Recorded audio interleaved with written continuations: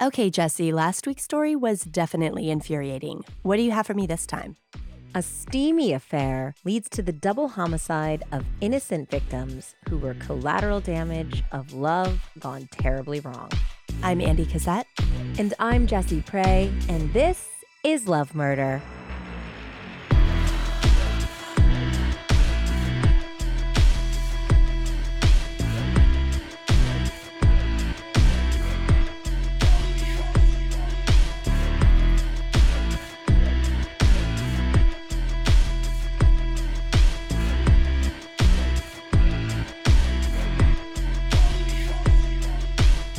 Hi, Andy. Hi, Jesse. Welcome back, everyone, to Love Murder, a podcast about torrid trysts, randy bliss, and love gone fatally wrong. You can find Love Murder on Twitter and Instagram at Love Murder Pod and on Facebook by searching Love Murder Podcast. If you enjoyed this show, please love/murder a 5-star rating on your podcast app, subscribe, and review to help new people discover the show. Also, if you're interested in supporting the show more directly, head on over to patreon.com/lovemurderpod, where you can learn all about the different tiers of support. Speaking of Patreon, we are thrilled to welcome and shout out a new set of incredible patrons this week. Ricky B. and Stacy L. Rebecca M. and Vencian D. Carlin B. and Maria J. Catherine F. and Meg E. and Vergette H. and Randy H. And last but most certainly not least, DW. Woo! Welcome. Thank you so much for being patrons. And Andy, I know that you feel very passionately about the organization that we are donating to this week. So I thought I would let you have the chance to tell our audience about them. October marks National Domestic Violence Awareness Month, which is paying increased attention to addressing domestic violence, also known as intimate partner violence, and specifically focusing on supporting its victims. I think typically there is a lot of attention on heterosexual partnerships, but very often there's a lot of domestic violence in the LGBTQ community and relationships that need our support too. Domestic violence actually occurs in LGBTQ relationships at a similar or higher rate than the general population. Studies also show that gay men and bisexual women are more likely to experience severe and physical violence more than their straight counterparts, and that the psychological violence can be an equally devastating form of abuse. In particular, threats to out another person's sexual orientation or gender identity as a means of control. Finally, we want to make sure that we contribute and help our LGBTQ youth who may be struggling with emotional and psychological abuse in their homes. This week, as allies, we are donating to the Anti-Violence Project, who helps LGBTQ communities in situations of all forms of domestic abuse, and GLAD in honor of Spirit Day, Thursday, October 20th, which aims to create awareness specific to the bullying and harassment of the LGBTQ community. Awesome. Thank you so much for bringing that to my attention. And I'm looking forward to continuing to work with them. And next summer, I think we should also do something probably for Pride as well. Totally. I think that's really important. I've had a few requests for us to do LGBTQIA+ stories for June month. Which we will definitely do. I actually now have a section of my bookshelf that is specifically for those cases. And I have all these stickers that are color coding everything right now, like whether they have an audible or not, whether it's an LGBTQ+ cases. I've got stickers for everything. I've got potential Father's Day, potential Mother's Day. Spoiler alert, it's usually terrible fathers and mothers killing their children.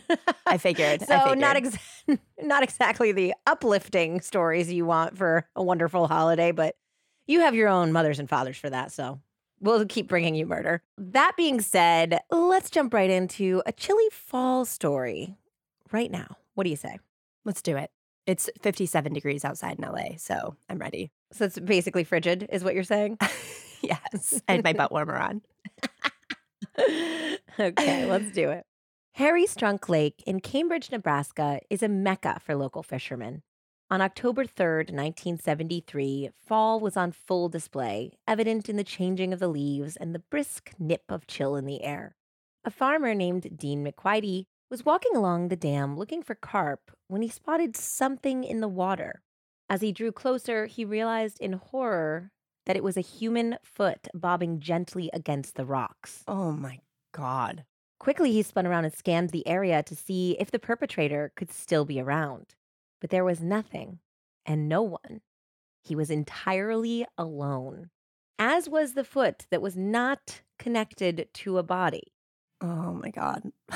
Chilled now in a way that had nothing to do with the fall air, he gingerly lifted the foot out of the water and placed it on the shore so it wouldn't float away, which props to him for doing so that he was preserving evidence and making sure it didn't leave. But that's also Yeah. really grody. Did he have latex gloves in his pocket by chance? I or- don't know. Farmers are pretty tough, though. He probably I just know, grabbed it they with his are. Yeah. hands. He then rushed to the lake supervisor's office and shared news about the grisly discovery. The sheriff's office was called, and while the men waited, they saw another body part floating close to the shore. No. This time, it was the right arm of a female with the hand still attached, and on the hand's third finger was a ring studded with multicolored gemstones. A search team was formed by the sheriff and his deputies, including a mortician, members of the Nebraska State Patrol's criminal investigation team, and one private investigator who had been tasked with tracking down the whereabouts of a missing senior citizen couple. Soon, other body parts were discovered. The macabre inventory grew hour after hour with breasts, arms, a pelvic bone, femurs, and even a large piece of skin that appeared to show a bullet hole edged in black powder burns. Oh, it's really early still here. I think it's really early for dismemberment at any time of the day. Yes, so this is absolutely sickening. You are correct, Andy. Over the next 2 days, more body parts floated to the surface, making headline news in the small surrounding Nebraska towns. The residents of McCook began to panic. There were rumors of satanic cults and criminal activity perpetuated by football players at a nearby junior college. Doors that had always been unlocked were now bolted tight, and there was a run on handguns. When the bodies were identified through the woman's unique jewelry and confirmed to be the pair of missing grandparents named Edwin and Wilma Hoyt, shockwaves went through the county. Edwin and Wilma were salt-of-the-earth farmers who had raised 5 children who were now grown and raising their own. They were well-respected and liked in the small town. Certainly not the types of people to get caught up in criminal activity, which made the murder seem random and therefore even more terrifying. Through the work of a joint investigation between the state and local police, as well as one bulldog of a PI, the truth would eventually come to light. And it was ugly. This is a story of infidelity, tawdry sex, carnal pleasures, stalking, harassment, obsession, and ultimately 2 good-hearted people who got terribly ensnared in a horrible double homicide to no fault of their own. Whoa. Edwin and Wilma Hoyt had been missing for roughly a week and a half when the body parts began rising to the surface of Harry Strunk Lake on October 5th, 1973. They had last been seen hosting a family dinner on September 23rd, a regular occasion for the loving parents and doting grandparents. When they disappeared without their car and wallets the next day, their family and friends were mystified. Then, when they were positively identified as the bodies in the lake, the community was gutted. So I first heard about this case, which takes a wild turn. This is really, really a roller coaster ride because it was the very first case covered by Crimes of Passion, the Parcast podcast. This was the first case they covered. And while I haven't listened to all of that show, I remember I got into it because I was looking for cases like the ones that we cover on Love Murder back in the day. And the delivery is different. It's a different type of show than ours, but they cover all of the same types of cases, which really fascinated me because obviously this is the type of true crime story that I'm interested in. So that's where I first heard about this case. And then Small Town Murder did an episode about it as well. I admittedly have not listened to either of those episodes in probably a couple years, so they were not directly related to my research. It's just where I found them. And then my primary source today is a book called In Cold Storage: Sex and Murder on the Plains by James Hewitt. Edwin had been born on a farm in McCook, Nebraska in 1918 and had been a promising football player and popular student. He attended college for a year in Colorado before returning home to help his father on the family farm. He met Wilma Mae Joy while they were both teenagers, and the couple wed in June of 1938 when they were both 20 years old. That's such a nice name, Wilma Mae Joy. It really is. Both of their names when you said them, and obviously the fact that it was a elderly couple where I was like, "Oh." I know, it breaks your heart, especially because that multicolored stone ring that she was wearing, I believe was a grandmother's ring, where you get a different gemstone based on each grandchild's birth month. I remember my grandmother wanted one so desperately, and it was such a big deal when my parents and my uncle and aunt got her one that had our stones on it. Cute. Yeah. So, yeah, it's totally heartbreaking. They're just really the best people. They met, they got married when they were 20 years old. Wilma worked for the telephone company and eventually became a salesperson at a department store, while Edwin farmed and also made a living as a plumber. The couple was very social. They routinely played pinochle with a group of friends every weekend and enjoyed going out for fishing trips as well. They just remind me a lot of my grandparents who were born around a similar time. My grandparents were both born in 1922, and they did the same things. They loved fishing. They had a group of friends they played cards with every weekend. And the couple also had 5 children, and they would basically just take the kids over and like pile them into a room with like the other couple's kids and let them sleep while they played cards all night. So cute. It was super cute, and it was just a fun community thing. And that's really the types of people they were. This was like a different era where you didn't live to work, you worked to live. So the things that they did, like for the telephone company and plumbing and farming, that was just so that they could be around their families and enjoy themselves and go out fishing on the weekends and live their life. So they welcomed 5 children during their marriage: Roger, Donna, Kay, Stanley, and Herbert.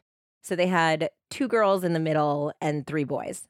At the time of the murders, only Kay still lived in McCook, though Donna lived in nearby Indianola. Roger and his wife lived in Wisconsin, and their younger 2 sons were in the military. One was based in Germany, and the other one was based in South Carolina. While the siblings got along for the most part, there was a consensus that Kay was the problem child. She was described by her older sister Donna as being extremely manipulative and had learned how to work her parents at an early age. She was constantly getting out of chores by creating non-existent allergies and ailments. For example, saying that she could not do the dishes or dry the dishes because it made her sneeze uncontrollably. Oh, I love getting out of chore excuses. They're so funny. Yes. It's like everyone can do a chore. Everyone can do it. So she had excuses about that, or she'd say that something was irritating her skin, or she was ill when she had to do this thing, so she had to get out of it. And Donna also said that she always had to be the center of attention. And anytime that something big and exciting happened in Donna's life, Kay would collapse, therefore making the day about herself and not her sister. For example, when Donna and her husband told Kay that they were engaged, Kay fainted, and it was only at Kay's hospital bedside that Wilma and Edwin learned that their eldest daughter was engaged and about to be married. Wow. Yeah. So Donna, there was a bit of a sibling-sister rivalry here, and it was kind of one-sided because Kay just ended up always getting the spotlight, getting the attention, getting the care from the parents. So it seemed like whenever anything was too difficult or someone else was taking the spotlight, Kay would mysteriously have a breakdown of some form or another. Records of doctors who treated Kay during her adolescence and early adulthood don't come out and say explicitly that she was malingering, which is the legal definition of lying, but the implication was that she was, according to author James Hewitt. One thing was for sure was that Kay was the apple of her parents' eye, and she could do no wrong. This was maddening, especially to the older siblings, Roger and Donna, who could see Kay for what she really was, in their opinion, an attention-hogging prevaricator. Burn. That was all from me, too. That wasn't James Hewitt's words. I'm leaning I in. figured. Yeah, leaning I figured in. that was a Jesse proclamation. This is something my dad said to me when I was little. Like, I would tell him something, he'd be like, "Are you prevaricating?" I'm like, "No." "Are you being facetious?" It's like, "No." We'd have to get out the encyclopedia and look it up instead of Googling. Yeah, exactly. That's why I have all these like big words, guys. It's because my dad just hammered me with them early on. Despite her siblings' suspicions about her character, Kay was seemingly well-liked in high school. She participated in band, drama, and various social clubs. Kay began dating the star running back of the undefeated 1960 McCook Bison football team, a guy named Dwayne Hine, and the couple was crowned the King and Queen of Hearts at the senior Valentine's Day dance. Oh my goodness. By popular vote, it said. Dwayne was described by his classmates as one of the most nice and decent guys that you could ever meet. The young couple was married directly after high school graduation in 1961 and welcomed 2 darling daughters. By all accounts, Dwayne was a wonderful father and an all-around caring individual. He worked as a laborer on a road maintenance crew and enjoyed activities like hunting and fishing in his spare time. Soon, Kay became disenchanted with her high school sweetheart, who was no longer the football hero legend that she had met in high school and married. She told a friend that they had married simply because they wanted to have sex, which I think we've talked about in this era. Many young people did, and that's why they married so early. But that passion had long since died. Kay complained that Dwayne did little to sexually please her, and he cared more about his outdoor hobbies than paying her attention. The couple did socialize often, however, becoming chummy with Dwayne's coworker, a man 15 years their senior named Harold Noakes, who was the foreman at the Nebraska Department of Roads crew. Harold was a handsome, strapping man of 6'2", while his devoted wife of over 2 decades, Ina, only stood barely 5 feet tall. The couples hit it off and often went on hunting and fishing trips, both passions of the Noakeses as well as Dwayne's. Kay could take or leave the camping trips, but she enjoyed going out dancing, which the couples also frequently did together. It was at a dance club while celebrating New Year's Eve 1970 with their spouses that Kay and Harold first locked lips. I knew it. It had been an innocent New Year's kiss, but it kindled a fire between the 2 adulterers, a fire that would eventually burn both of their families to the ground. Not long after the New Year's kiss, Kay invented a reason to call Harold and asked him to pick her up in his car to ostensibly take her somewhere she needed to go. What followed was him picking her up, but them parking somewhere and them having animalistic, desperate sex in the backseat like a couple of high schoolers. From then on, it was on like Donkey Kong. The lovers snuck away 2 to 3 times a week to satisfy their prurient urges. This went on for nearly 2 years before their spouses began to catch wind of the affair. Dwayne had heard from coworkers that there were rumors about Harold and his wife, but he dismissed them as just that, rumors.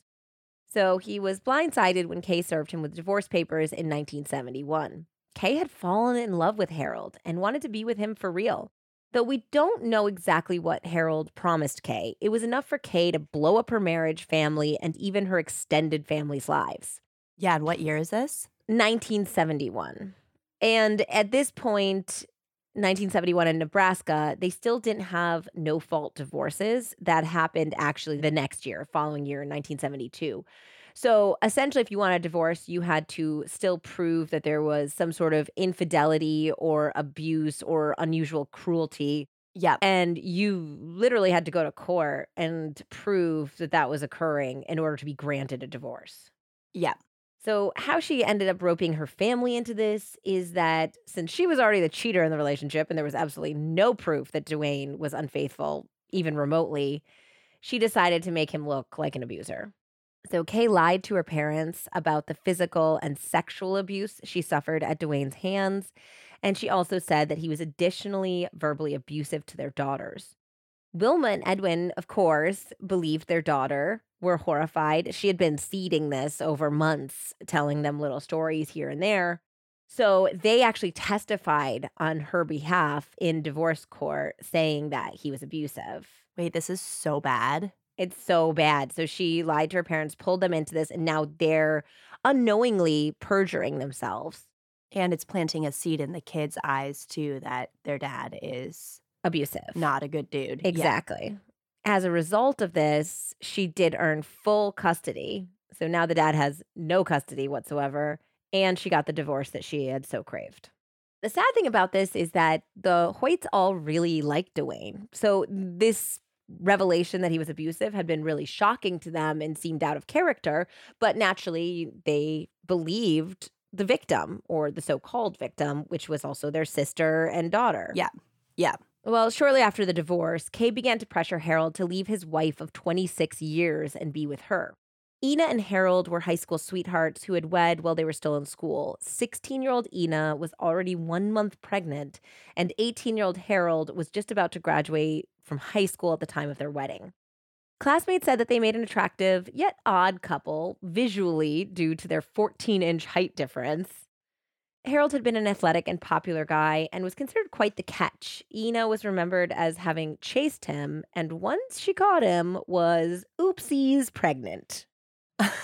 Some people did not think that it had been a mistake.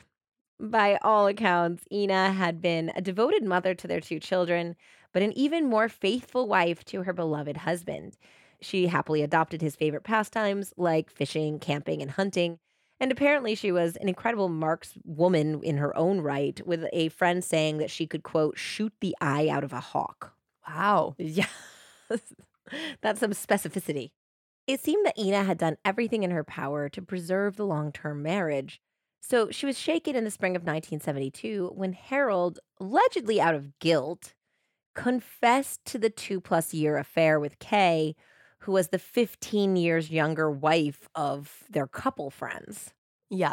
And I really do not know what Ina's initial reaction was, whether she had kind of known and looked the other way, whether she had been in complete denial, whether she truly had no idea. So I don't actually know how she first responded.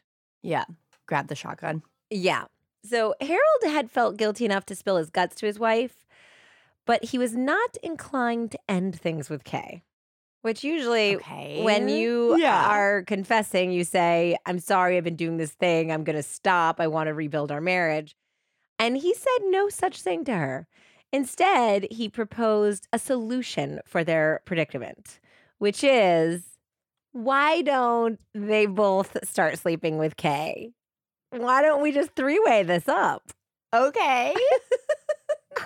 I mean, she's been like so loyal to him so far. I feel like he's probably just like hoping that she'll go along with Pushing the envelope. He's like, let's welcome her into our marital bed, and then it's not an affair because you're part of it.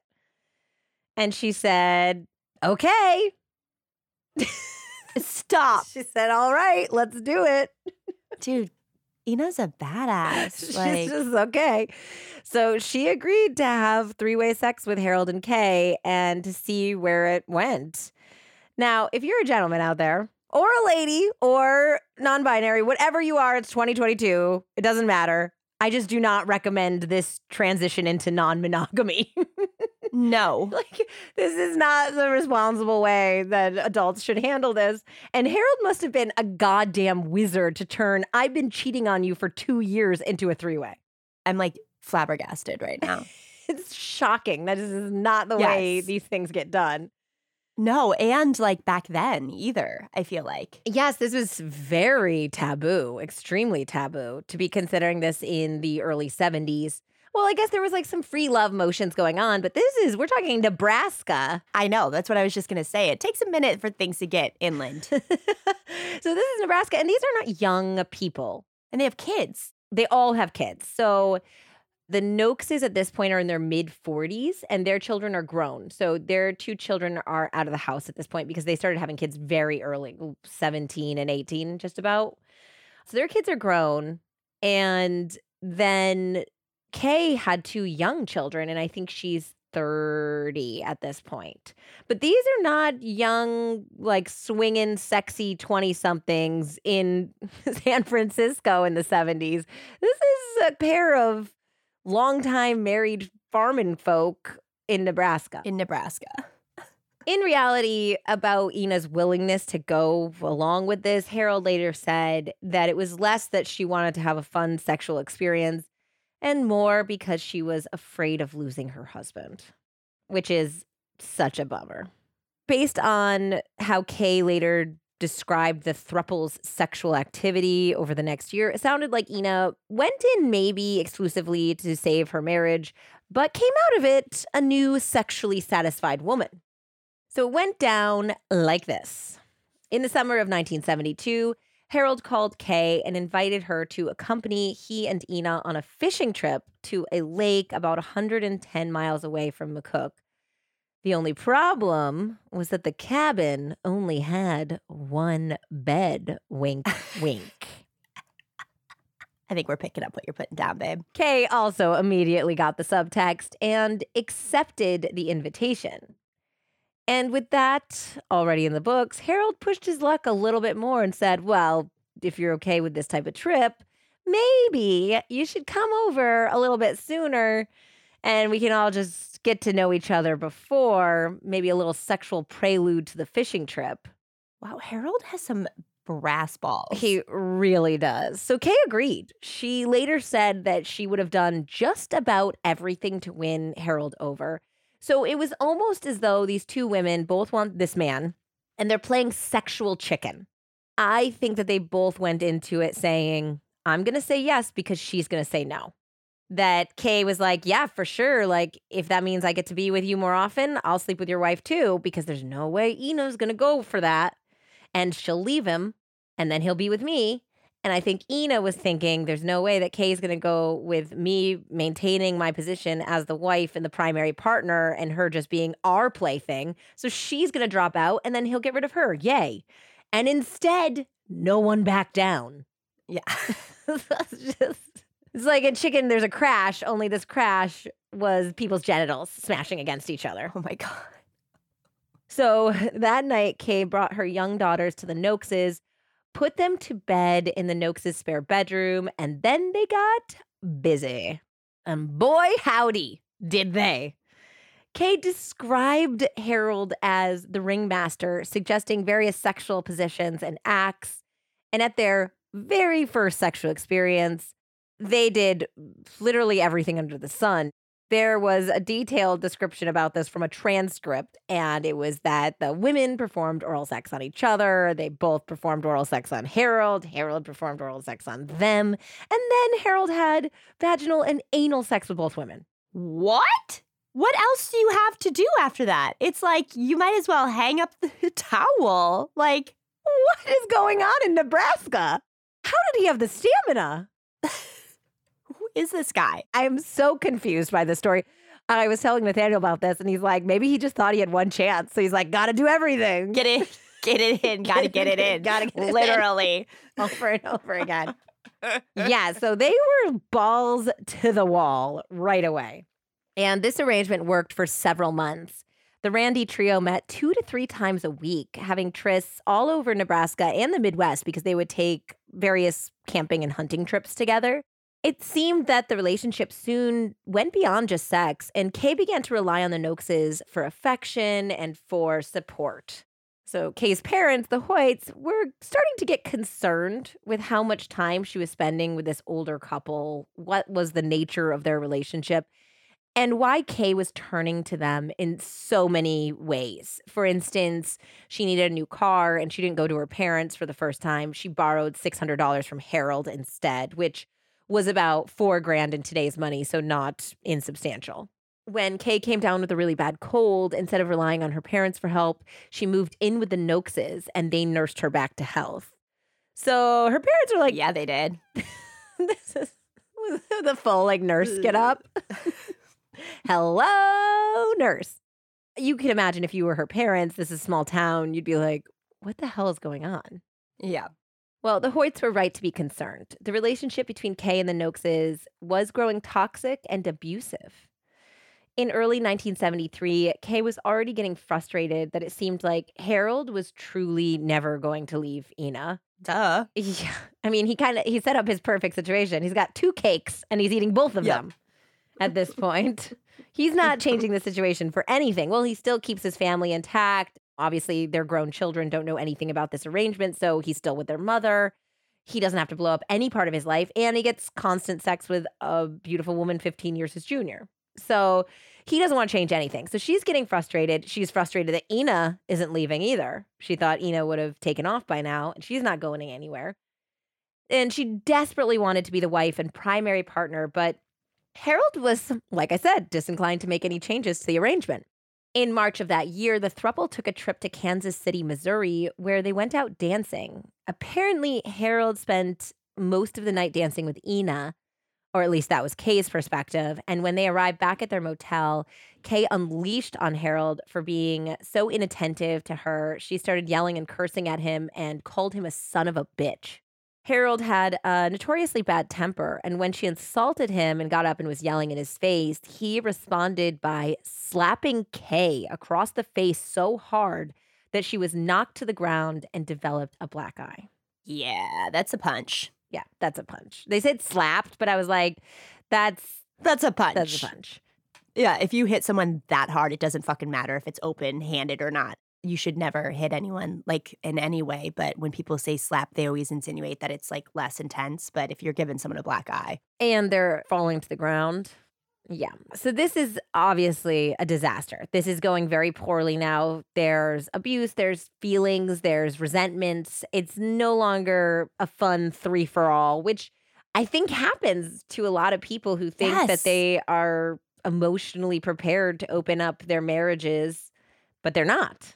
It's a very difficult line to walk. And I don't think that anyone in this situation was prepared for the toll it was going to take on them.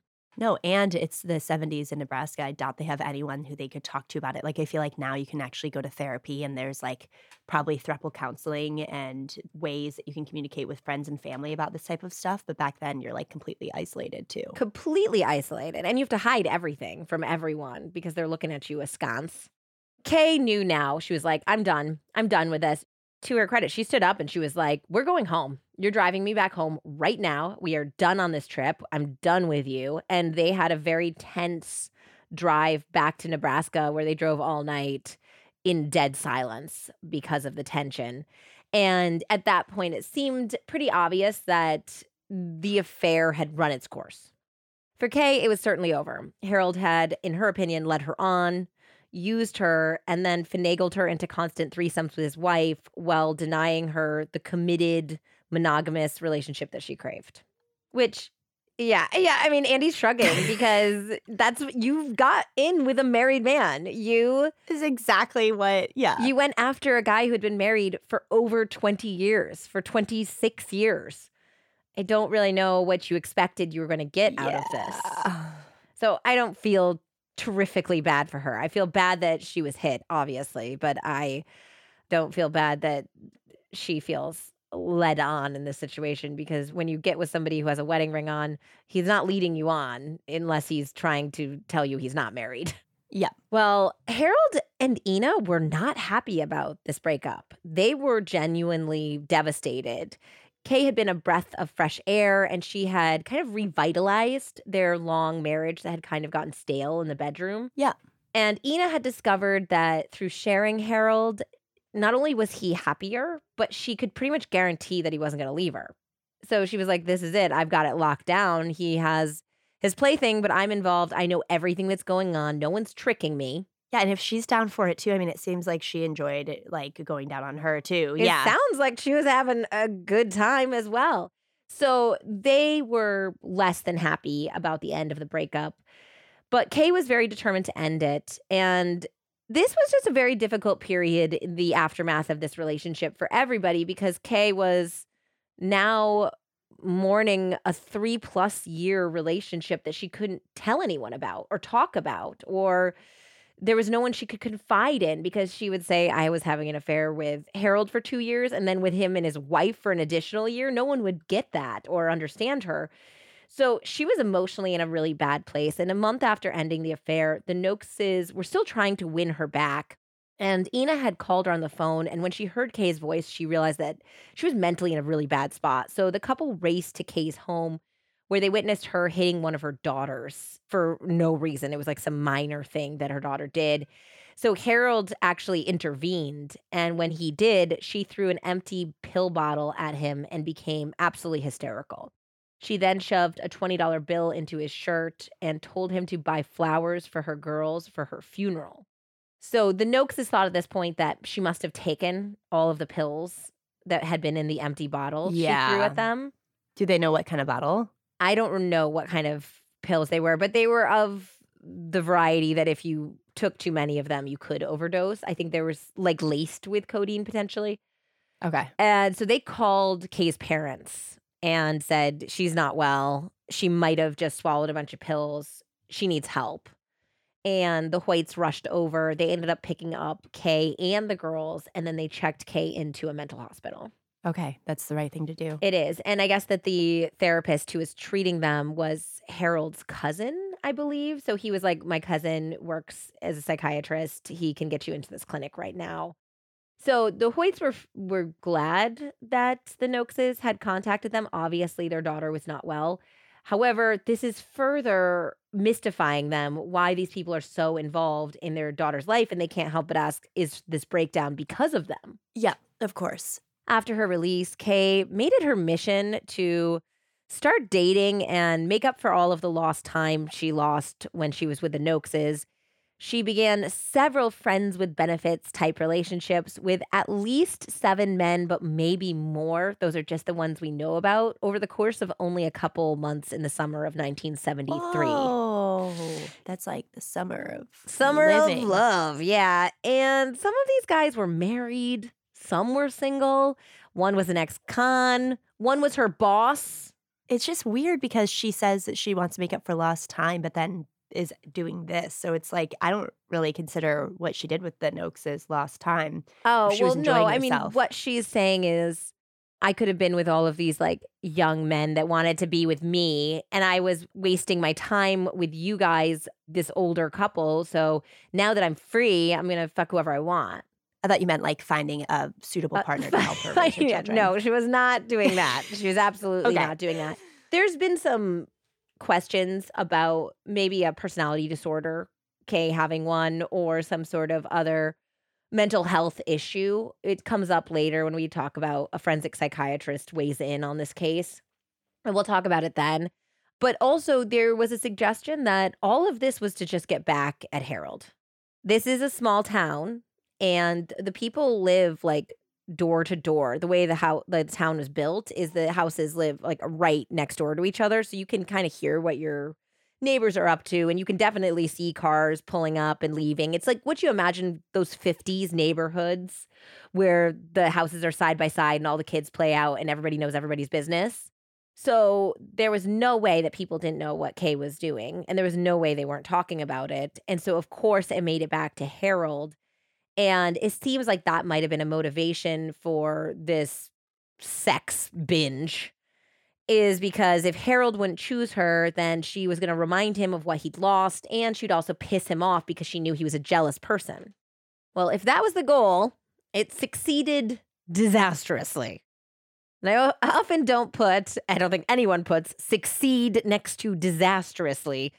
But that's what ensued, because if that was what she was going for, this just became a nightmare. I mean, it absolutely inflamed Harold, and he was calling her and begging her to stop seeing all these other men and to come back to their 3-way affair. And when she refused, absolutely refused, he responded by doing some of the most cruel, juvenile, petulant, everything, all of these terrible things to her, like what a stunted high school boy would do when jilted. First of all, he responded by pouring weed killer all over Kay's front lawn, killing her grass, shrubs, and trees. Come on. Destroyed her whole lawn. During one exchange, Harold had called Kay a 2-bit whore and told her all she needed was a red light for her door. And then days later, she mysteriously in the mail received a light bulb painted red. All of a sudden, graffiti that was very demeaning to Kay and her sexual proclivities, and even called out her sexual partners by full name, started appearing on roadsides, on overpasses, all throughout the town. So Kay went to the police with her concerns, particularly about the graffiti, and Harold and 2 of her other boyfriends were questioned, but no one was charged with the crime, and it never really went any further than that because the police didn't really care. Crazy. And he's like 50. Yeah, he's 45 at this point. 50. Just round up. Well, 45 in 1970 Nebraska is basically 60. It's so like you're fine. 80. Yeah. So an 80-year-old man is going around spray painting and sending paint. Can you see him painting a light bulb like in his garage? Yes. Getting ready to send it That's to her? exactly what he's doing. So bad. When harassment and intimidation failed to return their lover to them, shockingly. Ina and Harold decided to set a trap. One day in June, Ina lured Kay to the Noakes' home by saying that she had cut her hand badly with a box cutter and needed help bandaging it. So Kay obviously still had some sort of feelings for Ina because she did end up coming over to help her. And when she arrived, she could see that the door was open and Ina was standing in the living room holding a kitchen towel wrapped around her hand.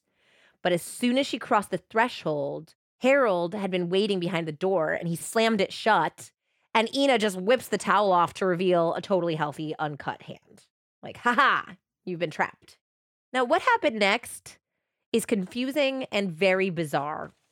We don't know for sure. Kay would later describe what happened during this ambush and assault, but some of the particulars just don't make any sense. For instance, Ina told Kay after she realized she'd been tricked that Harold had wanted to have a private conversation with her and that they were necessitating that by tricking her into coming over. Okay. And that Ina was going to leave so they could have this conversation. But for some reason, she took Kay's car. She drove Kay's car to her job that day.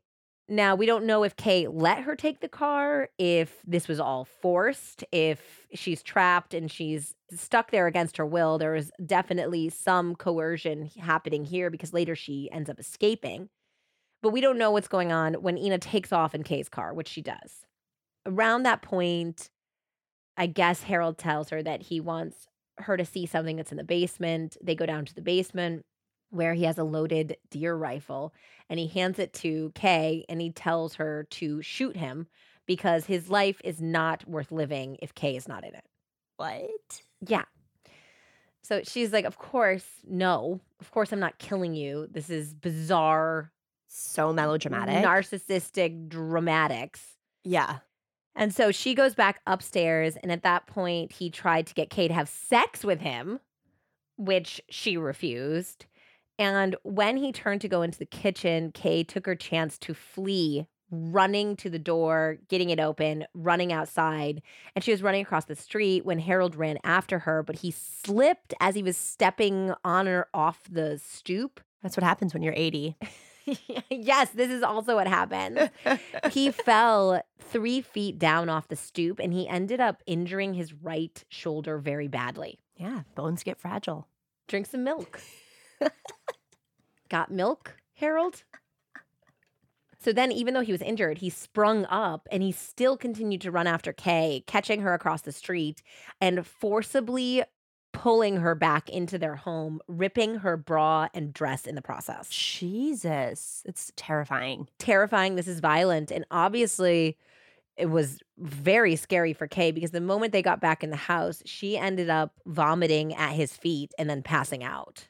Oh my God. I feel like it had to be a stress reaction. Yes. It calls into question, though, the stuff that Donna was saying earlier about how, like, whenever there was big news, Kay would pass out. It could have been an actual, like, physical condition. ailment. That's what I'm thinking. I'm thinking that there had to be something with her nervous system going on rather than her just seeking attention. Because if this is how she responded to this very, very stressful and traumatic event, then maybe it was just a way she responded to big news and trauma and changes. Yeah, but I mean, I guess Donna can definitely feel as though that's what it was, but it's who knows? Definitely. Yeah. And none of the literature and anything I read about this case did they say that she had been diagnosed with anything like that. And in fact, it was suggested the opposite. So I do not know. So she passes out. And when she came to, Harold was in a lot of pain because of his shoulder injury.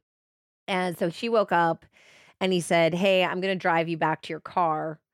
And I'm going to get Ina and we're going to go to the ER because I'm in a lot of pain. But I really, really want to continue. So I'll let you leave if you promise to come back later and we can continue this conversation. And she was like, sure, psycho. Anything I have to say to get the hell out of this house, I'm going to say. So she was like, absolutely, 100%. I'm going to come back. Thank you so much for driving me to my car just so she could get to safety. And then she was like, yeah, fuck those people. I'm never speaking to them again. Wild. Which is a very strong reaction to people who tricked you, ambushed you, and assaulted you. Yeah, so she was over it. They still were not over it. Harold tried to call Kay several times, and she began just not answering her phone, hanging up on him. She was just refusing calls and basically was like, leave me alone. So in desperation later that month, Harold even went to see her father, Edwin Hoyt, at his plumbing shop to ask how Kay was doing. Now, the Hoyts did not know the extent of the sexual relationship between their daughter and the Noakes, but they knew the relationship was not good. Apparently, even in the early days of the breakup, Harold had said all this shit about how much money he had spent on her. He had given her the money for the car, how he had spent money taking her on trips, that he had put all of this money into her so she just couldn't walk away, which is such bullshit and such controlling bullshit that some people do, especially guys, when they're like, you can't like walk away from me because I like bought this thing for you or I took you out all this time. I own you. I own you because I bought you a dinner. Thanks. Yeah. So he was saying that she basically owed him all of this money. And so she went to him and she tried to give him $400. And it wasn't clear whether he actually accepted the $400 or not because he didn't want the money. He wanted her back and control over her. Yeah. That wasn't the point. But her parents knew about this. They knew that for some reason she was struggling to get a bunch of money together. She had put together $400 to give to Harold, and her family knew about this and they didn't know why. So they assumed that something had gone on between the three of them and that Harold was now blackmailing Kay so that word wouldn't get out about her indiscretions. So Edwin hates this guy. He's involved with her daughter. He's potentially blackmailing her. He believes he's a liar. And he just shows up being like, hey, I really want to talk about Kay. How's she doing? Let's rap. And Edwin's like, get the hell out of here. You are a loser blackmailer, and I don't want you anywhere near my daughter. Yep. The following month, in July of 1973, Harold poured sugar into the gas tank of Kay's car, damaging the engine very badly. So that appeared to be his last assault upon Kay, and she began to try to rebuild her life. Desperately worried about their daughter, Wilma and Edwin suggested that they all take a trip to Wisconsin to see Roger, the Hoyt's eldest son, and his family. So the Hoyts already had a plan. They had planned this trip in advance. They were going to drive to Wisconsin, visit with Roger and his family for a few days, and then they were going to go to Chicago where they could fly to Germany to see their other son, then come home from Germany, spend another week with Roger and his family, and then go home. And that was the plan. Now that they're seeing their daughter Kay is so troubled, they suggested that Kay needed to get the heck out of Dodge and have a change of scenery, be around family. So why doesn't she and the girls come with them to Wisconsin, and that she could stay in Wisconsin with her brother's family while they went to Germany, and then they would all drive back together later on. That's really smart. And the family, Roger and his wife, Jerry Ann, knew about this because Wilma had confided in her daughter-in-law, Jerry Ann, that things were going very wrong with Kay and with Kay's life. She had told her all about the harassment, all the things that was going on with the graffiti and her lawn being burned and the gas tank. And she also admitted that they had somehow around this point also discovered that Kay had lied about her ex-husband's abuse. So they are now reeling from the fact that they helped cause a good man to lose custody of his children, and they had lied in court, even though they didn't know they were lying in court. So she was growing frustrated with Kay because of that. And that also Kay was no longer opening up to them or treating them like parents. She was just kind of rudely dropping her kids off at their house whenever she wanted to babysit so she could go out on a million dates and do God knows what. Yep. So Wilma was saying, I just don't know. I'm finally fed up with her, which the rest of the family is like, well, it's been about time because she has been using and abusing and taking advantage of you guys forever. And now it's good that you're waking up and seeing this. And Wilma said that she understood that Kay could be a liar and manipulative, but she was just moreover concerned about her daughter, that she had an unhealthy relationship with the Noakeses, and that she was concerned about how it seemed like they were now feuding.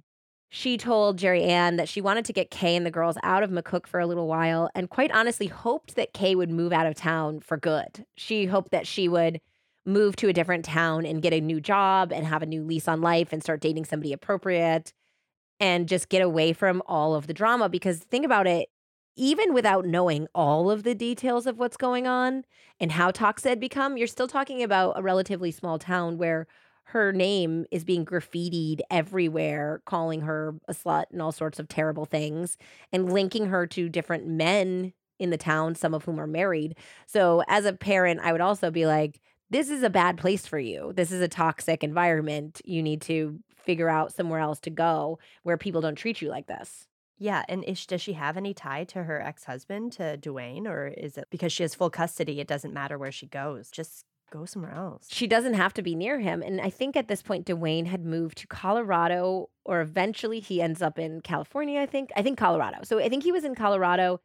At one point, he tried to get full custody of the girls himself, but he, after spending thousands of dollars on lawyers and it not going anywhere, he finally just gave up.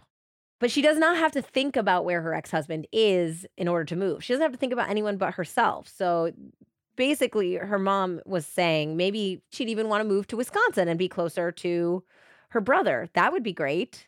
So this was all very well intentioned, but unfortunately, as soon as Wilma and Edwin departed for Germany, all hell broke loose. Roger and Kay got into an epic fight the very first night that they were alone together. And it seemed that Roger was accusing Kay of spending more time with the Noakes than she had trying to save her marriage. He was basically saying Dwayne was a really great guy. He was a stand-up guy, and you threw him away like trash. And now you're like doing God knows what with this older couple that are terrible people, when you could have used that time to actually get yourself back on the rails for your kids, for your life, for the rest of our family, not to mention making mom and dad lie on the stand for you. And he was basically going into her about all of her choices, and she was not going to stand for that. So she started screaming back at him, getting within an inch of his face and just screaming at him. And so Roger said, if you don't stop screaming this close to my face, I'm going to bite you. And he did. He ended up biting her. On the face? And the face. Yeah, like he bit her lip or something, which is like very weird and just bizarre. So Kay at that point said, I'm out of here. I'm gone. She woke up her kids in the middle of the night. She tried to get... No. Yeah, these poor kids. They have been through the ringer. She tried to get Roger to give her parents' car keys because the parents had driven everybody up or over. On purpose. Yes, on purpose to keep the family together. And they were like, no, we're not giving you mom and dad's car keys. So they ended up dropping her and the children off at the Amtrak, and they took the train back to Nebraska. Oh my God. Yeah. So that did not go as planned. Most of you have probably heard us sing the praises of Prose, the world's most personalized hair care. And for those that haven't, we want to tell you about the incredible results we're seeing since using our customized Prose products. Andy, you know that there's no one-size-fits-all solution to hair care, and that's what makes Prose so unique. I somehow have combination skin and hair. I have greasy roots at the same time. I have dry, sad ends, and I have never been able to find anything that works for my greasy roots and my sad, dry ends until now. You know, I personally deal with a lot of tangles with my natural curls and really wanted to figure out a way to manage them. As you know, Jessie, I am such a fan of zero maintenance hair, just wash and go. And so I was very excited to see how these products worked for my hair. That's true. You were like annoyingly so great at just taking a shower and walking out the door. No makeup, no hair product. You kill me. Prose knows there's more to you than just your hair type. Prose has given over 1 million consultations with their in-depth hair quiz, which is how we got started. And I love that so much. Prose asked me really unexpected things, like what was my zip code so they could see the environmental effects on my hair, which obviously we have quite a bit living in LA, unfortunately. Yeah, I mean, I answered 500 questions on my OkCupid profile so I could meet Nathaniel. So I was really down with this type of quiz to find my perfect hair products, and it works. Prose analyzes over 85 personal factors and determines a unique blend of ingredients to treat your exact concerns. Prose also has a review and refine feature, and it lets me tweak my formulas for any reason, like change of address, hair color, or my diet. I recently switched dyes and colors, and it was easy to make a few changes just because of that. As a carbon neutral certified B Corp, Prose is an industry leader in clean and responsible beauty. All of their ingredients are sustainably sourced, ethically gathered, and cruelty-free. They're also the first custom beauty brand to go carbon neutral. If you're not 100% positive Prose is the best hair care you've ever had, they will take the products back, no questions asked. Prose is the healthy hair regimen with your name all over it. Take your free in-depth hair consultation, and I'm telling you guys, it's fun. And get 15% off your first order today. Go to prose.com/lovemurder. That's prose.com/lovemurder for your free in-depth hair consultation and 15% off. When the Hoyts returned to the States, their plan was to spend another week with Roger's family before returning home. But that was foiled when Kay called them claiming she had broken her arm and she needed them to come home immediately to help her with the girls.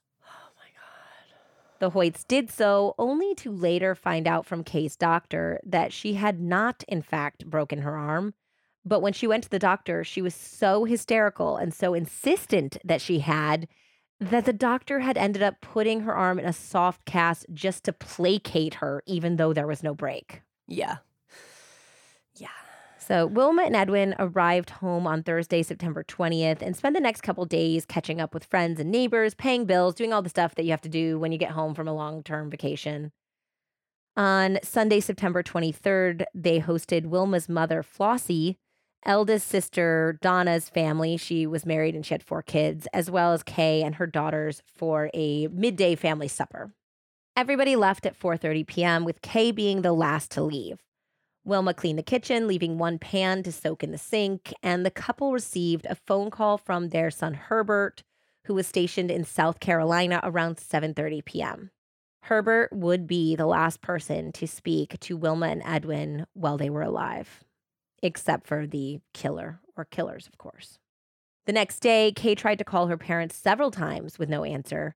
She alerted her sister Donna, and the two women searched the empty house, discovering the pan still soaking in the sink, which was just not like Wilma. She wasn't a woman that would go to bed leaving a pan in the sink. Just like me.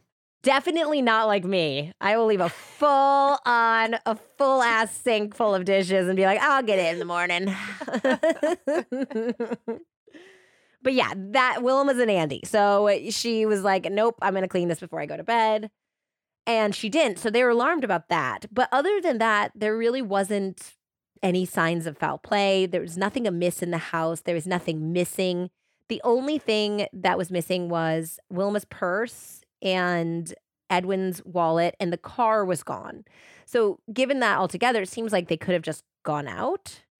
But the fact that they clearly hadn't been home the night before because their pajamas were still laid out on the bed was concerning. And also was concerning was that Wilma had very, very bad arthritis. In fact, later on, her children speculated that the reason why her rings were still on her fingers was because the killer could not remove them because of her arthritic hands. Okay. So she had really bad arthritis. So they were like, she wouldn't leave her arthritis medicine behind. So this doesn't make sense. So Donna was a amateur pilot, so she was even flew her plane over her parents' house and the nearby area to try to figure out where their car was. She didn't see it. And she said that she was trying to remain calm, but Kay was going absolutely wild. She was anxious. She was paranoid. Well, Donna's like, okay, we need to relax. Like maybe they're just out somewhere and trying to present the best possible outcome. Kay was like, no, they're dead. Something's bad happened. I'm telling you, this is terrible. This is the worst thing ever. And so Donna was like, whoa. Okay, well, that's crazy that you're going that far. But if you really believe it, like, let's obviously get the police involved and let's figure out what we can do. And so they did call the state police. But since there was no evidence of foul play and Wilma and Edwin were adults, they were on the older side, but they were not so elderly to the point where they needed help. They lived completely independently. And also, they're not actually that old. I mean, if you see the picture, which we'll put up on the Instagram, they look old. They look like what we think of as elderly today. But really, I think that they were in their mid to late 50s. Yeah. So there's no reason. The police are like, look, if their car's gone and their wallet and purse are gone, maybe they just went to do a trip and they don't have to tell their adult children where they go. Yeah. The kids are like, well, what do we do now? And there was some also like uncles, cousins, extended family members in the region as well. So they would all meet up at Kay's house to have meetings about how they're going to find their parents. And they decided to hire a private investigator named Robert Sawden, who was a recently retired homicide detective and a World War II badass. He was like at D-Day. This guy was for real. Together, they alerted media outlets all over Nebraska, Kansas, and Colorado to the disappearance of the older couple, which they're like, if the police aren't going to do anything about this, we'll get it out to the media ourselves that this elderly couple is missing. And Donna and her husband, who both were amateur pilots, would also fly their plane over trying to figure out what happened to their car. They didn't find it, but eventually a relative, I think a town or two over, discovered their car in a hospital parking lot. Huh. Yeah, so the police were called, and it was their car. And they noted that it appeared that the car had not been driven since Sunday evening or maybe very early morning Monday, because it had been rainstorms all day Monday and had caused mud to be everywhere. And the car was pristine. So it clearly had not been driven in the rain and mud storm. The other thing that was interesting was that they could tell that it had not been Wilma or Edwin who had last driven the car. The seat was suspiciously close to the steering wheel, which suggested a very short person had been driving, while the Hoyts were both pretty tall.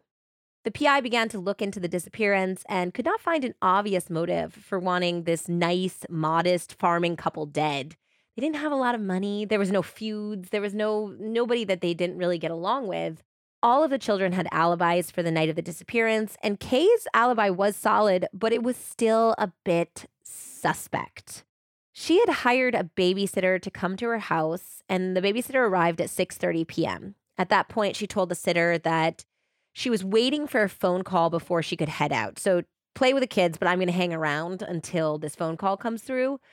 But 3 hours later, she was still at the house, and seemingly this phone call had not come in that she had been waiting for. And at 9:30 that night, she finally dismissed the babysitter. Okay, so she just was hanging out at the house with the babysitter. She was just hanging out at the house, and the whole thing was kind of odd because it's just an odd thing to do, to hire a babysitter and not leave the house. The other part was odd was that when the police asked her who she was meeting or who she was trying to get a call from or why she didn't go out that night, she was extremely evasive and refused to say who she was potentially meeting that evening. Huh. Which is a little odd. So Kay was also acting bizarre. She was threatening to commit suicide, and she was also doing stuff like her brother stayed at her house while they were trying to figure out where their parents were, and she would do stuff like in the middle of the night, wake her daughters up and move them to a different room for seemingly no reason. And so she was doing this kind of this bizarre stuff. So the siblings told the PI, and the PI began to think that this could be potentially a guilt reaction. Either she had something to do with the parents' murder, or it's something and somebody in her life that was the one that injured her parents. Yeah, so she's scared and moving them. Exactly. She's worried somebody's coming for her as well, and that's why she's moving her daughters. It's why she's freaked out. It's also, if she really does suspect the Noakes of this, maybe she's also suicidal because she doesn't want their whole relationship to come out, or she's feeling guilt about having a relationship with them in the first place. So the PI very correctly pinpoints this has to be the entryway of whoever came into the Hoyt's life. And he begins to drill down on Kay. And Kay gave the names of all the men she was involved with, including Harold. And she also explained all of the harassment that she had faced. Although in her initial conversations, she doesn't immediately point the finger at Harold. She's like, oh, I don't know. These things were happening to me. It's super weird. She doesn't immediately throw him under the bus for some reason. That does happen later. But originally, she's just kind of like, yeah, he's just one of these other guys that I was sleeping with and I'm not sleeping with anymore. It's a little different. Little different. The PI ended up interviewing several of the men that she'd been involved with, and they were all cleared for the harassment and for what happened to the Hoyts. Harold, however, was another story. Kay had told the PI and the police about his obsession with her, and he was the one that was interesting to them as far as most likely suspect. This was also because the family did know that Edwin and Harold had exchanged some harsh words back in June when Harold had stopped by Edwin's workplace. So if there was any sort of feuding this family had going on, they knew that Edwin and Wilma did not like the Noakses. Harold was brought in and questioned by P.I. Sawden at the police station, and he admitted to the sexual affair and the ambush on Kay, but denied that he had spray painted the graffiti and some of the other things that he did absolutely do and would later actually come clean about. But he did categorically deny having anything to do with the Hoyt's disappearance. Harold told them that he had recently purchased a .22 caliber pistol as well. He claimed that he had bought the gun recently because of his shoulder injury. It made it impossible for him to use the hunting rifles that he used to that had the kickback. He also refused to take a polygraph. After a 2-hour interrogation, Harold was released, but suspicion remained. The very next day after he was first pulled into the police station was Wednesday, October 3rd, some 10 days after Wilma and Edwin Hoyt had gone missing, and the very sad day that the body parts were discovered in Harry Strunk Lake. When Wilma Hoyt's jeweler confirmed that he had custom-made the ring with the multicolored gemstones for her, the mystery of the Hoyt's disappearance became the mystery of their double homicide. P.A. Sawden believed that the killer was certainly one of Kay's lovers, so he came down hard on her about her personal life, particularly what happened with Harold, and then eventually drew out all of the details of the three-way affair, which is why we know so much about their first experience and the sexual things they did together, like an almost inappropriate amount. And this was all on the transcript, like the police transcript, which is insane. And so James Hewitt wrote about this. During his questioning of Kay, Sawden elicited a great deal more information about the sexual aspects of the affair than was necessary, even in the name of careful investigative work. Perhaps the details appealed to his prurient interest. Perhaps he felt descriptions of steamy sex in a transcript would make entertaining reading in station houses and patrol offices across Nebraska. Whatever the reason, what he managed to get from Kay could be used as a primer for anyone hoping or planning to engage in three-way sex. Oh my God, that's so funny. Maybe he just wanted the primer. He's like, wait, okay, so how did he do it? What did he say exactly to you? And then what did he do? And then you did what? And then what was she doing? At the same time? Well, how did that even work? Who was upside down? Wait, was somebody off the bed? Can you explain? Show me. Can you draw me a picture? Basically, this is a criminal investigation, and this is what he's asking her about. So James Hewitt, who I believe is an attorney, went on to say, in today's more circumscribed climate, a complaint by Kay about the invasive nature of his interrogation might well interest a plaintiff's attorney or the ACLU, even though Sawden was working for the family and Kay wished to cooperate in finding whoever had killed her parents and mutilated their bodies. But yeah, there's a lot about their sexual behavior in that. So Harold was hauled back down to the station, this time with Ina in tow, and they were separated. And Ina was questioned for the first time. Harold was questioned again. Harold now admitted to the threesome because they said, Kay told us, we know it happened. Well, Ina insisted that she had discovered her husband cheating and she was aware of his infidelity, but she herself had never engaged in such behavior. Oh. So Kay saying it happened. Harold saying, oh, hell yeah, it happened. But Ina is saying, nope, never happened. So they're trying to get Ina to cop to it. And they said, well, Kay told us, and your husband is in the other room right now, and he just told us. So you might as well just come clean about everything. And she's like, nope, he would never say that because it didn't happen. So they go and get Harold, and they bring Harold into the room with her. And they're like, hey, Harold, remember when you just told us that your wife was involved in three-way sex with you and Kay for almost a year? And he looks at his wife, she looks at him, and he goes, nope, I never said that. Oh my God. And she's like, see, I told you. She's the puppet master. So she's the one in charge. And that's what they got out of it. They said, we need to build a better case against Harold, but we have to keep looking at Ina because she's clearly running this show. She's a pressure point for him if he's willing to just straight up lie in a way that we know he's lying in front of us in order to not piss her off. Yep. So they're like, okay, we got some good intel about how we're going to get to him eventually, which is through Ina. And then they went about gathering evidence. So Harold and Ina only had each other for alibis, and it's already clear that they're willing to lie for one another.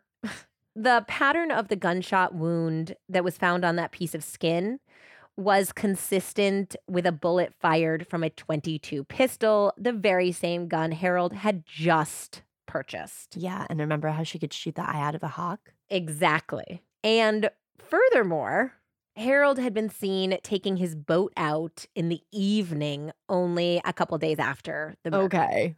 Or the disappearance, rather. Yeah. This is all pretty good circumstantial evidence. The Noakes' lawyered up and continued to deny any involvement in the murders. A search warrant was obtained and exercised at their home, but oddly, there was nothing that came up. They could not find any evidence that a murder had taken place at the Noakes home or the Hoyt home.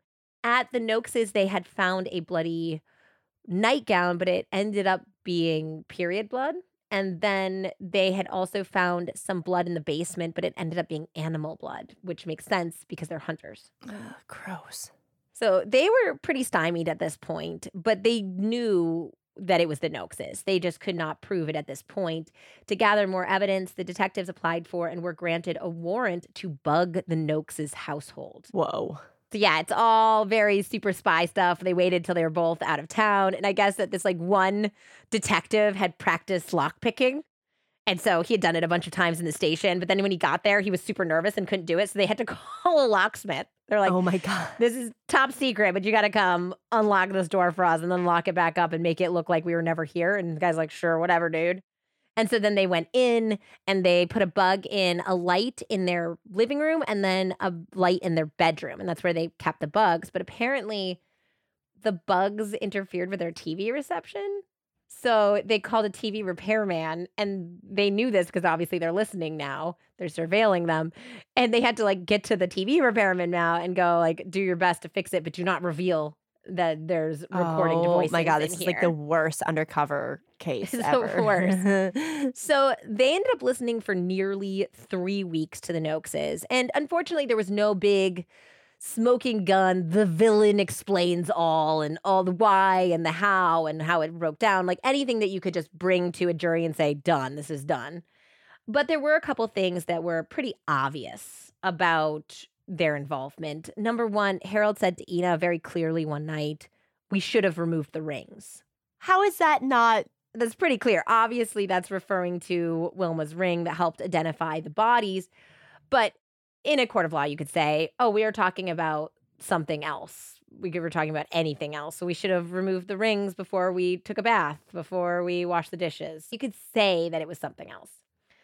Number two, the couple extensively discussed their plan for if and when they got arrested. They had decided that they would rather die than go to prison or face the electric chair. So they planned to carry codeine-laced pills on their body with them at all times and ingest an overdose amount if they were arrested. And they have that recorded. They have that recorded. How is that not? It was enough. So this was enough. They said, the prosecutor was like, okay, we have enough now that we can arrest them. And hopefully after we arrest them, we can essentially separate them and somebody's going to flip on somebody. That was the goal because they still needed more. Everything was still, it could be argued or it was kind of circumstantial, but they're hoping they can get a full-on confession out of one of them. So they arrested them on December 20th, 1973. And thanks to the audio surveillance, the police knew about the suicide plot and were able to remove the drugs from Ina and Harold before they had the opportunity to kill themselves. The sheriff discovered 53 codeine-laced pills in a plastic bag tucked into Harold's waistband, and Ina was found with 81 pills between her bra and purse. Oh my God. Yeah, they were going for it. So the suicide was out, but they didn't do this when they arrested them together. They waited to do it when they were being processed separately at separate jails. Okay. So they know, obviously, that their own attempt was thwarted, but they do not know if the other person's pills had been discovered. So there's still a question now, is my spouse going to go forward with the suicide plot, even though I cannot because they took my drugs? And Harold especially was having an extraordinarily hard time in jail and being separated from Ina. He was depressed, suicidal, anxious, and his blood pressure was skyrocketing to a genuinely dangerous level. Harold even pried the lens from his glasses, smashed it, and attempted to use the glass to slit his wrists. But the attempt was unsuccessful. He was also extremely lonely. I'm sorry. You just killed an elderly couple. I'm sorry you're lonely and your blood pressure is skyrocketing. Maybe that's a result from you killing someone and feeling guilty about it. I'm sorry. That just set me off the rails. Oh, he's so lonely. Yes, I agree with you. But this was also a tactic based on the sheriff. Like, he didn't have a cellmate. He didn't have anyone to talk to. He was completely alone with his thoughts where they wanted to leave him because they wanted him to stew in it. And the sheriff even made an arrangement where none of the deputies, no one who would ever talk to him was allowed to go in to see him at all. The sheriff brought every single one of his meals himself because if he was going to say anything, he wanted him to say it to him. And he even printed up a sign, a poster with his Miranda rights, and he put it in his cell. And anytime he was trying to make conversation with the sheriff would just point to the poster and say, you could talk to me, but remember that. And it was in this state of mind that he did eventually break. So this was also some clever maneuvering on the sheriff's part, because when he knew he was really close to breaking and desperately wanted to talk to somebody, anybody, he used something that he knew from the audio surveillance, which they did not know that they had found. They had talked about having a code word that in order to get word to the other person that they were going to take the pills, they were going to say, I can't take it anymore. My back is killing me. And that would be like the code word for I'm going to do it now. And so the sheriff came in and he's like, I know you've been really dying to hear about how your wife's doing, and she's doing okay, but she said her back's really hurting her. She can't handle it anymore. So that, of course, made Harold think that she's about to kill herself, or she might have already killed herself, or she's already started the process. He doesn't know when this message was passed. That's tricky. Yeah. So when he said that, and just the whole, I think it had been a couple of weeks of this whole relationship going on and not talking to anyone, not having any company, and living in his own head, he finally just completely broke. And he's like, I know the sign, I know my rights, but I'm just going to tell you what happened that night. And he confessed. So Harold said on the night of the disappearance, he and Ina decided to drive 15 miles to the Hoyt's farm, which was in a neighboring town. And they did this, they said, to discuss Kay and the Hoyt's disapproval of the Noakes' involvement in Kay's life. It was kind of implied that he wanted to bury the hatchet with them, and he might have hoped in doing so he could win back Kay. Okay. I'm curious about what the intention even of going over there was, so that's interesting. Okay. Yeah, also, this doesn't seem like the type of climate where we're talking about a Sunday night after 9 p.m., just a drop-in meeting with people that you don't especially like. Yeah, no, I'm in bed. Yeah, yeah. And they were very soon to be in bed at this time. So he said that was the purpose. The purpose of going over was trying to finally have a meeting about burying the hatchet, about everything that had been going on, and hopefully coming to an understanding. But he said that he knew Edwin Hoyt had a temper. And since what they were going to be discussing was sensitive, and he had the shoulder injury, so he couldn't defend himself if Edwin attacked him, he decided to bring his .22 pistol with him. I call bullshit.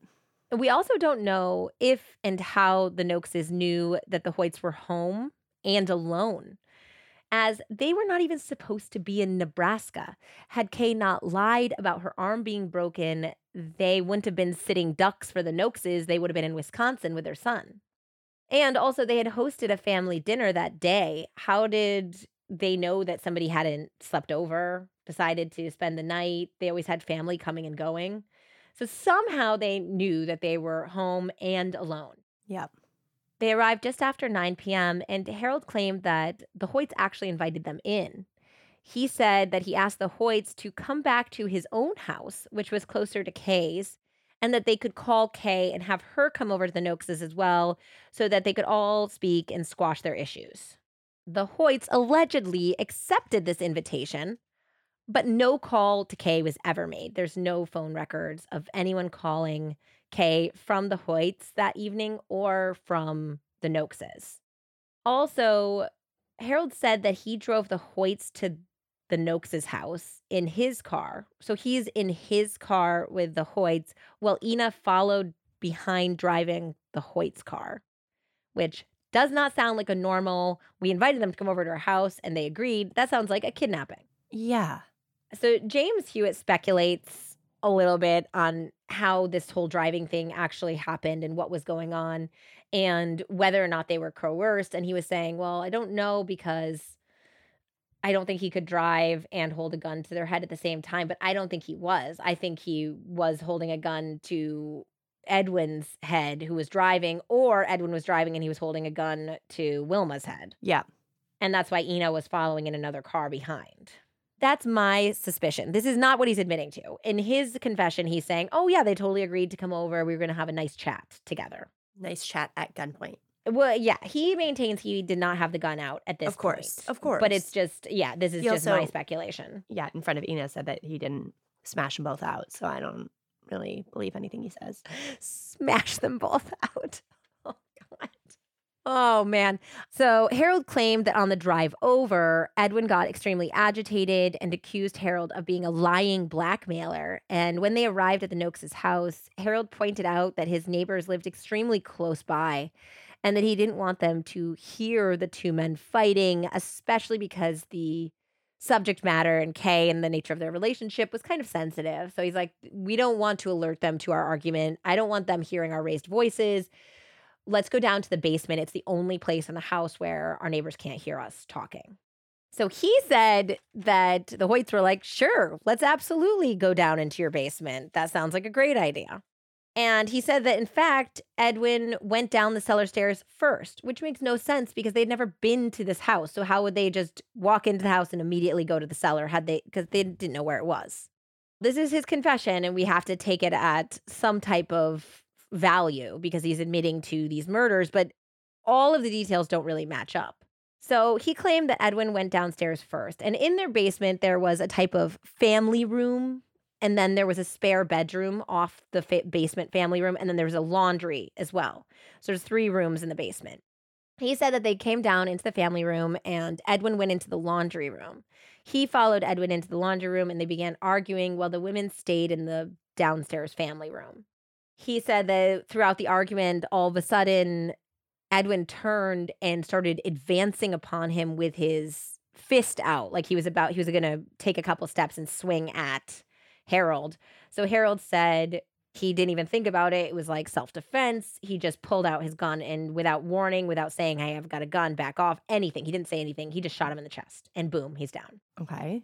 So he said that when the shot rang out, Wilma allegedly screamed, why didn't you kill Kay? And then started trying to run up this basement stairs to escape. He said that he came out of the laundry room and he shot Wilma as she fled upstairs. Yep, that's not self-defense. No, and killing her in one shot. He said, so the police were like, well, you must be a really good marksman because he also said he was shooting left-handed because of his right shoulder injury. So he's somehow left-handed, killed both of these people in one shot. So at that point, Ina ran outside to see if any of the neighbors had been alerted, but everything was quiet at that point on the street. She returned to the basement and Harold told her to leave. He said, you get out of here. I want you nowhere near here because I'm going to call the police. I'm going to turn myself in and I don't want them to think that you were involved. And she refused. She said, nope, I'm standing by you. We're going to get through this together. You're not calling the police. I don't want you going anywhere. So Harold felt really sick at that point. He went upstairs. He vomited, apparently. And then he came back down and they were like, okay, well, we need a plan.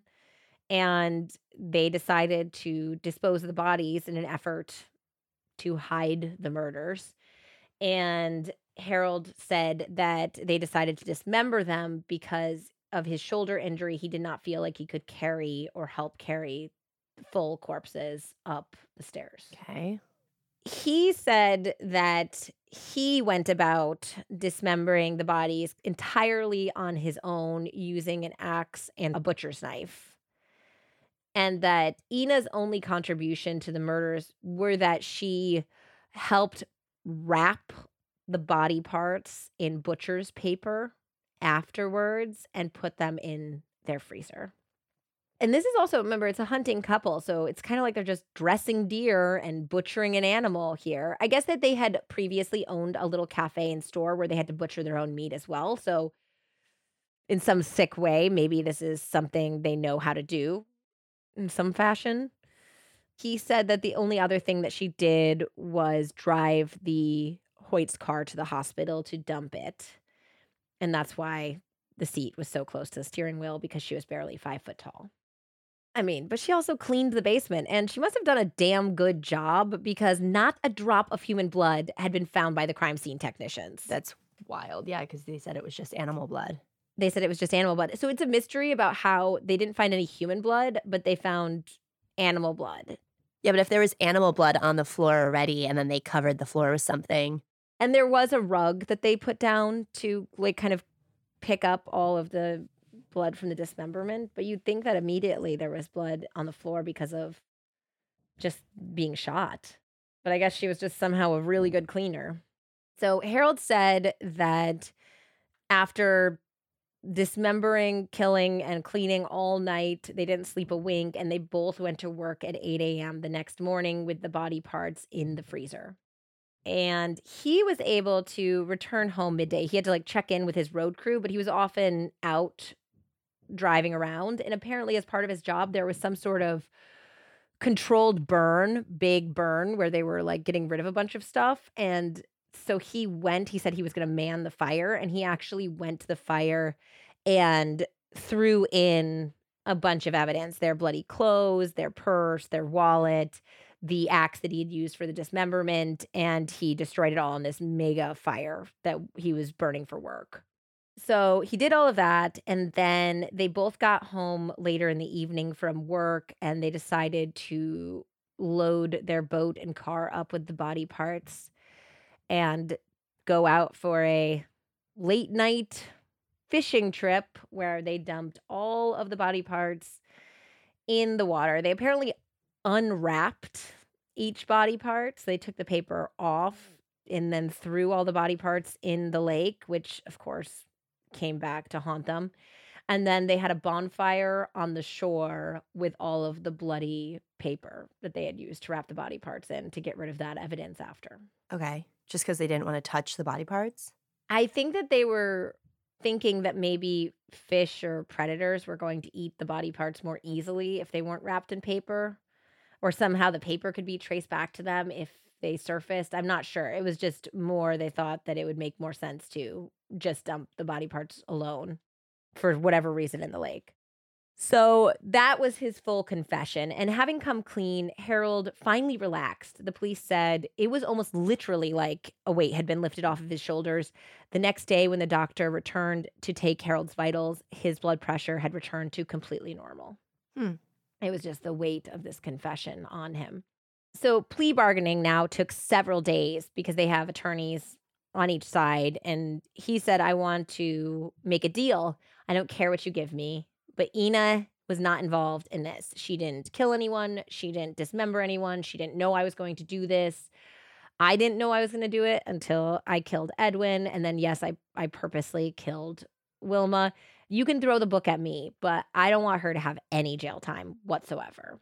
So he was really rallying on her behalf. And we don't know if that's because of guilt he got her into this, or if she really didn't do anything, because James Hewitt made a point that if he really did think she was dead from suicide, why wouldn't he have just tried to put everything on her? Because he could have blamed her for everything to mitigate his own sentence, but he didn't. Even if he thought she was dead, he still told a story that completely made him look like the sole perpetrator, with an assist from her, obviously. They kind of went along with that. They knew that he was lying about a lot of the aspects, but they just wanted to collar the people responsible for this. So they ended up making a deal, and Harold was charged with 2 counts of murder, 2nd degree in the case of Edwin Hoyt, and 1st degree for Wilma, given that if you go by his confession, there was not the intent to kill or the premeditation with Edwin, but there was with Wilma. And Ina got off extremely easily. She was only charged with 2 counts of unlawful disposal of a dead body. That's it. Wow. On January 10th, 1974, they both pled guilty to their charges. Ina was sentenced to 2 years in prison, while Harold got 2 back-to-back life sentences. Now, Harold later granted only one interview in his, I don't know, it had to be 40-some years in prison that he spent, and it was to author James Hewitt. And this is what he said about his plea deal and what everybody told him about the time he was actually going to spend in jail. He said that his attorney and an officer of the state parole board both advised him that he would be out of prison after serving no more than 20 years, despite getting back-to-back life sentences. These men believed that the state of Nebraska Board of Pardons, consisting of the governor, the attorney general, and the secretary of state, would commute Harold's sentences to a term of years, so he would then be eligible for parole. The Pardons Board commuted 32 life sentences between 1973 and 1990. But the Pardons Board threw Harold a curve when in 1990 it adopted a policy to no longer commute life sentences to a term of years. In Nebraska, at least when this book was written, I think in 2015, a life sentence means just that, life in prison. So when he made the deal, he was under the impression that he was going to serve 20 years. And instead, they were like, surprise, it's forever.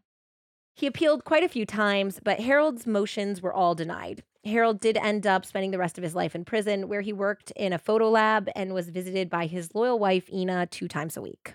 Ina had been released after 2 years in prison herself and had moved to Lincoln, Nebraska, where she worked in various business-type office jobs and attended church with her son and his family. Like I said, Harold gave his one and only interview ever to James Hewitt in 2007, and he changed considerable parts of his story.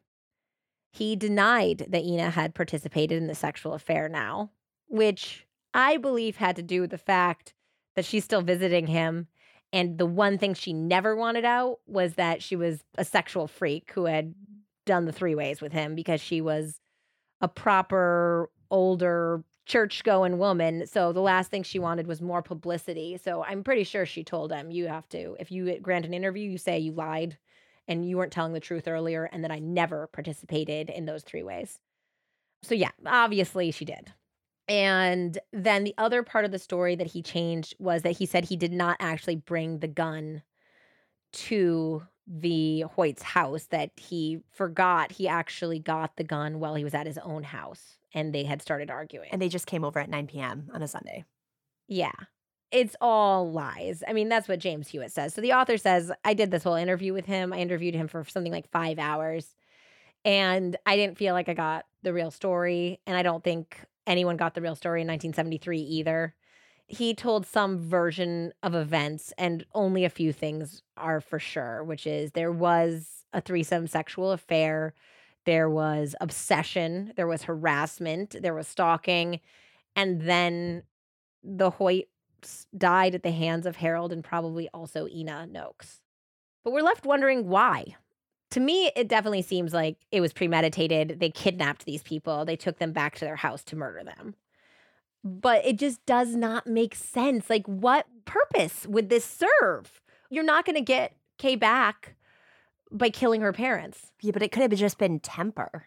He really did want to talk about them having a better relationship and getting Kay back, and then tempers flared and he just went off the handle. Yeah, because if they both had tempers, I feel like that's what it just seems so reckless and pointless. I can see that. Thing. I mean, but to your point, we're about to get into what a forensic psychiatrist named Dr. John Baldwin believed after reviewing the case and the testimony. And he shared his conclusions with James Hewitt in the book In Cold Storage. And this is what he thinks was happening. And it's kind of what you're saying, Andy. Dr. Baldwin felt that Harold Noakes was probably tired and bored with his wife, that he was flattered by the attention of Kay Hine, and once he started receiving her sexual favors, he could not bear to stop. He became addicted. Dr. Baldwin believes that Harold could not bear to believe that Kay tired of the affair after she realized that marriage to Harold was not in the cards, and he then transferred his anger at her onto her parents. Harold thought the parents were the problem since they had chastised him about demanding blackmail money from Kay. Because he had been so successful in enticing Kay and Ina into a menage a trois, he believed he could convince the Hoyts that there was nothing amiss in their relationship with Kay. Kay had spurned him and turned to her parents for help, so the only way he could seek revenge was to pacify or eliminate the parents. Dr. Baldwin speculated that Noakes must have believed that if he could not persuade the Hoyts with logical arguments, he could intimidate them, which may have been his reason for taking the pistol along when visiting their home, if in fact he did take the gun, which we think he did. The ultimate act of shooting the Hoyts was a manifestation of Harold's belief that he had to win no matter what and to take revenge on Kay for leaving him. So I think to your point, when it was clear that they weren't going to come to any sort of agreement and they were never going to support a relationship between them, and he wasn't going to win Kay back over, he said, fuck it, then you die. Think about how inflated his ego got when he set up that arrangement with his wife and sexual partner. It just sounds like he was kind of an egomaniac his whole life. The whole thing about Ina chasing him in high school and him being considered a catch, and he's tall and dark and good looking, and he's in charge of the highway department's road crews, so he's kind of got a boss type position. Seemed like he was very used to being able to get what he wanted, and this was a situation where no matter what he does, he's not getting what he wanted, and he's resorting to worse and worse tactics. He's pissed. So furthermore, Dr. Baldwin thought that it was highly unusual for Ina to have been involved in the sexual relationship, and actually speculated that the Noakeses might have had a shared psychosis, a folie à deux, a mental disorder in which the personality is seriously disorganized. But I don't know if that's necessarily true. I kind of think that Ina was, he was an emotionally abusive person. He used the threat of no longer being with him or having a loving marriage as a way to coerce her to do several things. I don't know if it was a shared psychosis getting into the three-way as much of a coercion about somebody who had conditioned his wife for 26 years to do everything he said. Dr. Baldwin thought Kay might well have been bipolar, which, again, this is Dr. Baldwin's comments on bipolar disorder, guys, not mine. This is just coming from the book written in 2015. He said that Kay's promiscuity, her lack of judgment, and her lack of restraint were symptomatic of the disorder. So that was what a forensic psychiatrist thought about this whole situation. And speaking of Kay, we have to talk about whether or not she was at all complicit in her parents' murder. So there's several circumstantial factors that are kind of compelling. She faked a broken arm and got her parents to come home only for them to get murdered by her lovers 3 days later. Her alibi was the babysitter, which calls into question, was she setting up an alibi altogether? That's a perfect alibi. I called a babysitter. This person was at my house for 3 hours, saw me just sitting around while I was waiting for a call. Turns out my phone call didn't come through and I had to just let the babysitter go. But that's a perfect alibi for the exact time that the Hoyts were getting kidnapped. So that's interesting. Also, if she was evasive or wouldn't say who she was planning to meet up with, maybe it's because there was no one. It was just setting up an alibi.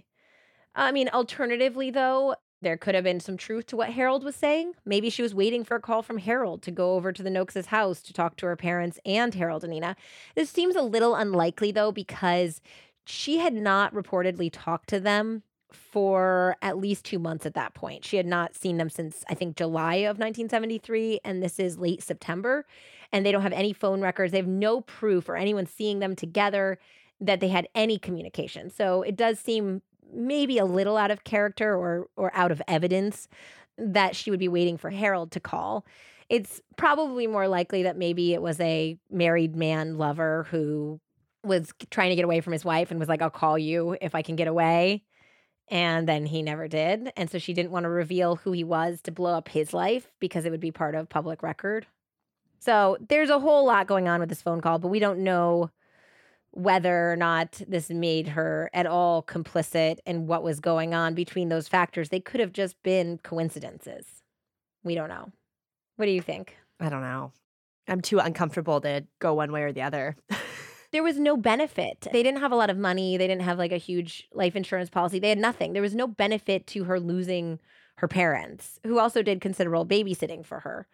So she'd be like losing childcare. And the only thing I could even conceive of was that she clearly had a temper. And I know that her relationship with her parents was also kind of breaking down the same way it was breaking down with her siblings. She didn't want to be told what to do. I think she was a little put out that her mother had shared some of her private information with Jerry Ann and her brother. Though still, that's not enough to help your lovers kill them. And there's no record of her ever speaking to Ina and Harold ever again. The only thing else that might be a little sketchy was that she basically fled in the middle of the night between the confessions and the sentencing. So there was some speculation that she was worried that Harold and Ina might say something incriminating about her in their sentencing. But she might have also just not wanted her personal sexual life details to come out, and she wanted to get her kids out of there finally. So who knows? Who knows? The Hoyt children themselves were torn apart by their divergent beliefs about Kay's complicity in this. Older siblings, Roger and Donna, felt that Kay had brought the murder about, and they said if she wasn't directly involved, then indirectly for inviting the Noakes into her life and our lives. Well, her two younger brothers, who admittedly weren't around as much, thought that Kay was completely innocent and that, if anything, Donna, as the older sister, should have stepped in and steered Kay to healthier relationships, that she had basically emotionally abandoned her. Not her responsibility. It's not, and I don't really know. First of all, Donna didn't realize until after the murders that her sister was sexually involved with this couple. And it sounds like her parents did everything they could to steer her away from the Noakeses, and it did absolutely no good. Yeah, Donna's not going to be able to do anything. Yeah. So Kay did flee, like I said, basically in the middle of the night, taking her kids to California, and she severed all ties with her Nebraska family. In California, she married a man named James Allen, and the couple ran a fruit business in Merced. James passed away after a little while, and Kay eventually reconnected with a high school classmate named Vince Wasia, who is a fellow widower, and he also happened to be a former football teammate of her ex-husband, Dwayne's. Crazy. They had been both on the same, states champion 1960 team that people still talk about. So the couple married, and they now live in Texas. In 2011, they attended a high school reunion. Not a single person asked her about the murders. Kay, according to my research, is still out there and kicking it, probably around 77 years old. Harold and Ina are no longer with us. Harold passed away after a series of illnesses in the Nebraska State Pen at the age of 88 in 2017. He lived half of his life behind bars. Ina followed in 2021, passing away peacefully at the age of 91. Her obituary photo shows a pleasant-looking elderly woman with fluffy white hair, and her obituary does not mention her once involvement in a double homicide. Does it say anything about her being able to shoot an eye out of a hawk? It does not, although I think that would have been a fun tidbit for the obituary had they decided to include that. In conclusion, oh man, I gotta trot out this old chestnut once more. But guys, remember, 2 things will not save your marriage: babies and 3 ways. Or 4 ways, or 5 ways. Or threesomes, foursomes, and moresomes. Yeah. Also, I feel like we've seen this so many times. This is almost as bad as the spelling errors. But the car seat situation, it's just, yes, you're 5 feet tall, babes. Like they're gonna know that someone unique was driving this car and not the normal drivers. It's happened so many times. It's either you or a 12-year-old boy. So you should probably fix that seat, move it back when you get out. Yeah. And as always, trust your gut when it comes to love, so no one's parents are ever murdered. Seriously. Okay, sorry for the downer, guys. Love you. Thanks for listening. We'll Bye. see you next week. Bye.